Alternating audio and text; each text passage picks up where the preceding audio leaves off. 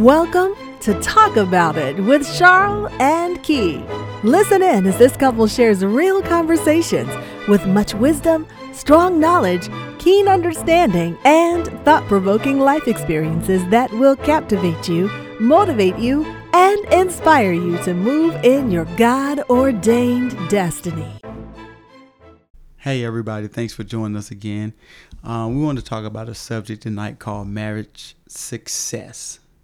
So baby, what are some tips or a tip that you can give that since we've been married 22 years and counting, we've seen a lot, been through a lot. What are some tips that you can give, to help people have a successful marriage? Communication. Communication is very vital. If you don't have communication, then your marriage is doomed from the beginning. Communication and what that looks like to me is both parties interacting, sharing, and both parties listening. That is very vital. That's a good one. That's a good one.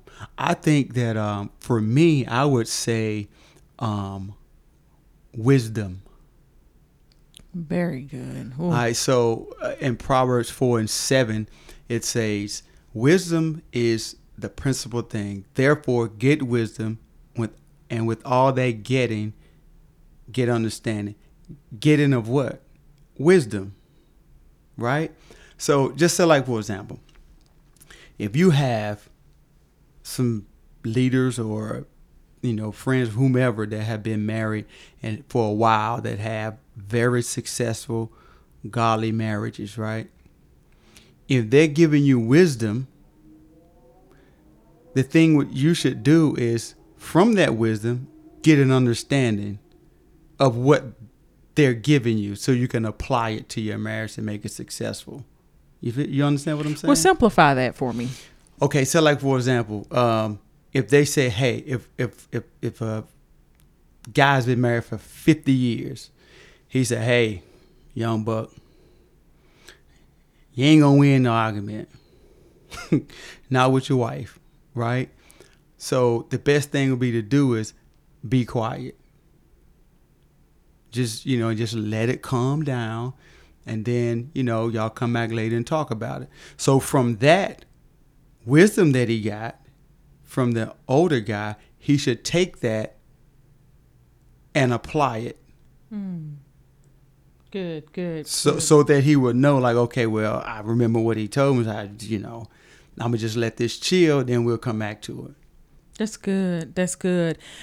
And it brings me right back to that point. So being wise and getting godly wisdom and godly counsel, because that's what it sounds like, what you're saying, having godly counsel. Right.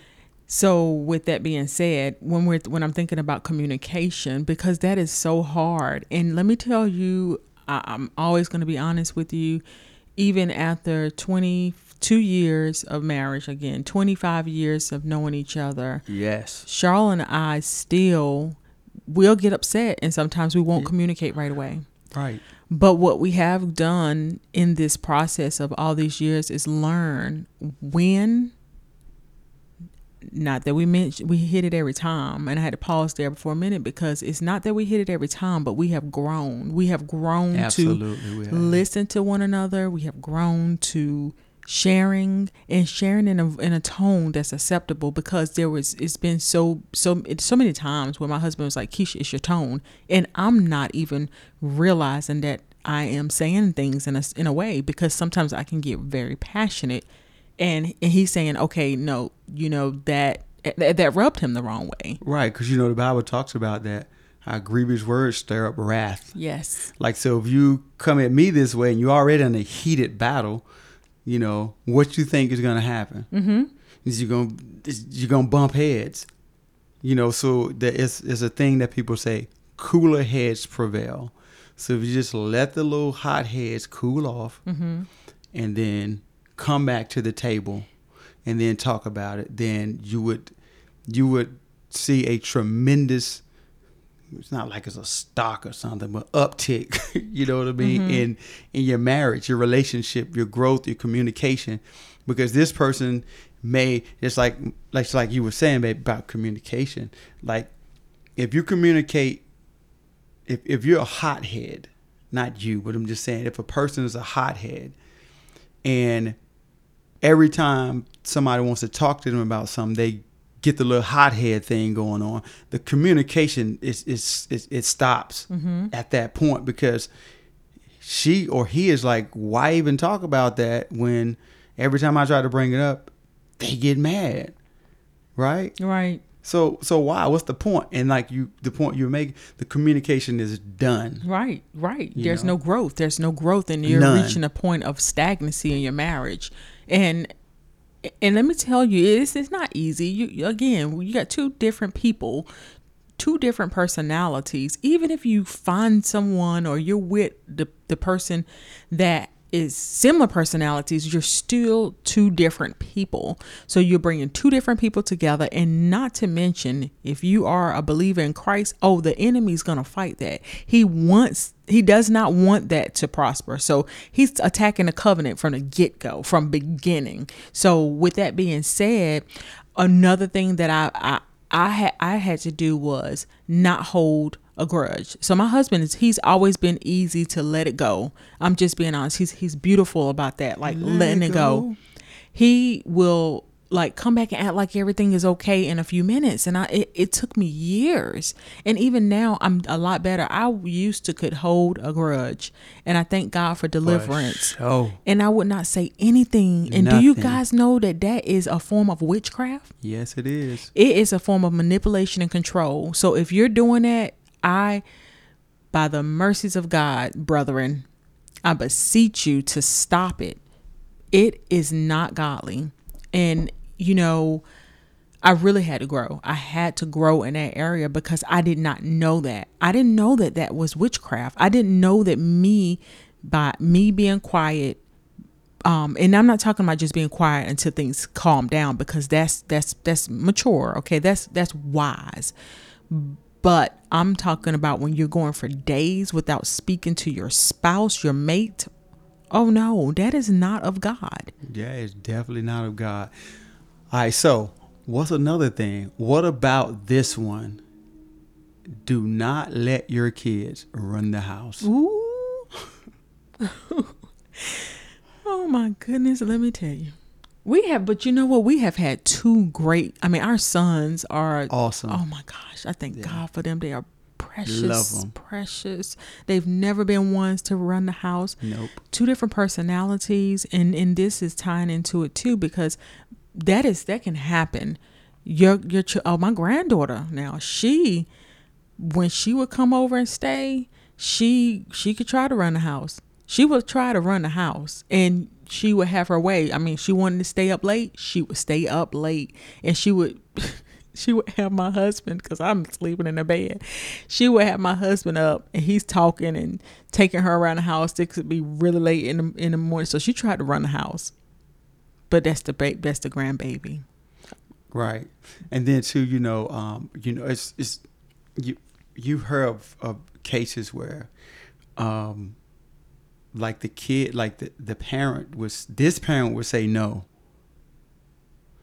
and they don't trust what you said, so they'll go to the other parent and say, hey, can I do this and this and that? And if you have a communication issue going on where you guys are not on the same page, like, hey babe, did you tell him, did he ask you about this already, or what you feel about this? And they can pit the parents against each other. Oh yeah, now we have dealt with that. Yeah, which causes rift in the marriage. You know what I mean? Oh, yeah. I see what you're saying. I see where you're going. Okay, I thought you were talking about children that really run the house, but that is true. No, not like that. So the child, it's not that they don't trust what the other parent is saying. It's what they're doing is using manipulation. They're trying to use that other parents again. That's just a tactic again of the enemy, using the child to bring separation, because that's going to ultimately bring discord. If a child is going to a parent and asking one parent, and that parent gives them that answer, like no, yes, or whatever, that should be it. The child should not go to the other parent. I mean, this is so common. All the time. It is so, that's a very good, that was good that you brought that up, babe, because that is common. And if that is happening in your household, shut it off. Quickly. Shut that baby down. That will bring discord quickly in your marriage. For real. It will cause some problems because you already told them no. And they in the room getting dressed, packing their bags, getting ready to go to their friend's house. And you come in like, I thought I told you no.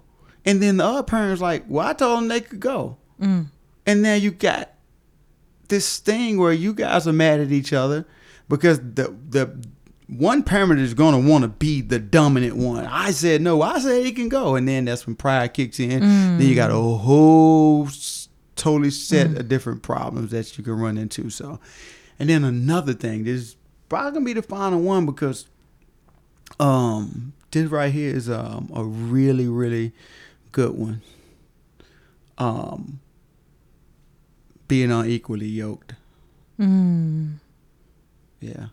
Being unequally yoked. So if you have a wife or a husband, because it ain't always the wife all the time that's in church all the time, it could be vice versa.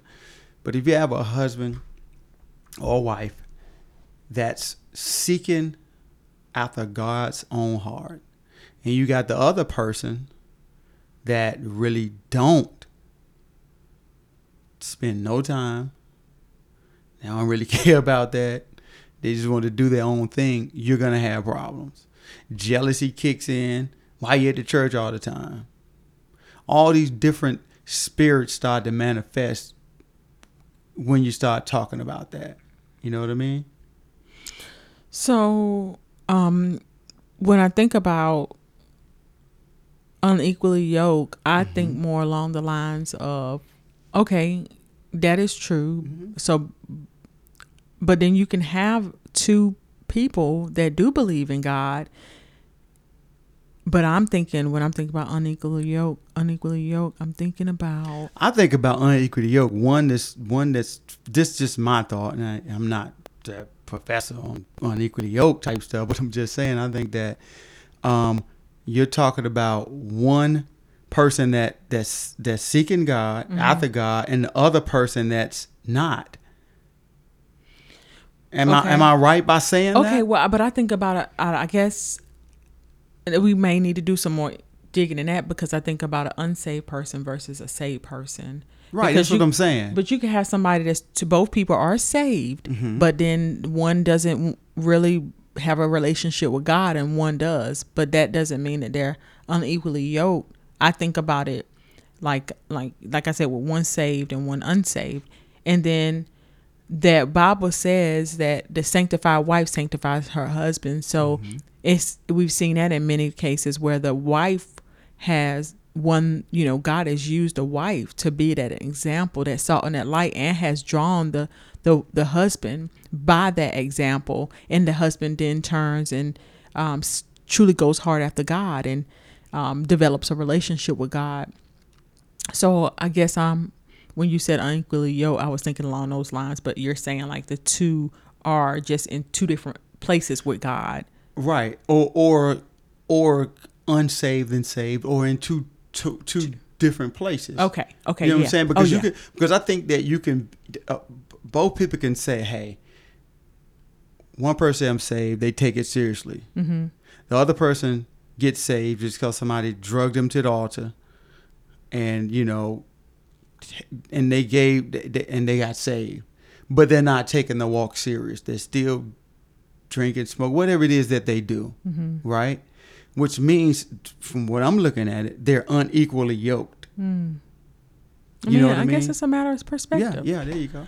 But I mean, the thing about it is, we talked about things that you should stay away from, but then we also, what we're saying is successful marriage. So the flip side of that is those things can hinder a marriage from being successful.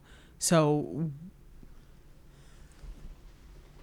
excuse me. So some of the success, we want to say some of the things that you can do to have a successful marriage is use wisdom, get Yep. godly counsel, Yep. communication, Yes. and you know, there's so many different ways of communication. You got all these different avenues because of technology now. Yes. Mm-hmm. So I would just encourage you, if your mate is not one that likes to talk about emotional things or problems, then, and my husband can be that way. He's not that one. He's not an emotional person. He has a tender heart, but I can get in my emotions. I can go right there. I can share it, put it all out. And then, you know, because he's not emotional, he's a good listener. And then that helps me, how can I say it? It helps me to be able to express myself, get it out, him ponder on it for a minute. And this is not when we're not in a heated, it's a heated conversation, but this is when we're trying to communicate in a mature way, and he allows me to get it out. And then he responds the way he responds. I can't force him, because I used to want him to be like me. I wanted him to let it all out, but then God showed me what I had was beauty. Because if both of us are emotional, how can we really get anything resolved? It would be two emotional people, like my husband mentioned, hotheads. You're just like going at it, and then you're not resolving anything. Right. So we encourage you to be, in order to have a successful marriage, that you would take those keys, those nuggets that we're giving you. And we're not saying that we have mastered it, but we are just giving you Far our from 22 plus years of Yes. relationship, Yes. where we have truly endured and we have truly grown by the grace of God, because it's only by God's grace that we've been able to get to this place and be able to share with others what God has done in our marriage, and hoping that it will help you in your relationship or your marriage. Because I say relationship, if you're headed towards marriage, then that's what our hopes are. Mm-hmm. And love one another. Love one another. That's a key thing. Yeah, You know, God absolutely. is love. Yes. So you have to, that's one key thing. Another thing that, just love. Love each other, love on each other, grow old with each other, respect each other, and that will make a successful marriage. So we just want to thank you guys again for joining us again on Talk About It with Charles and Key. Till next time.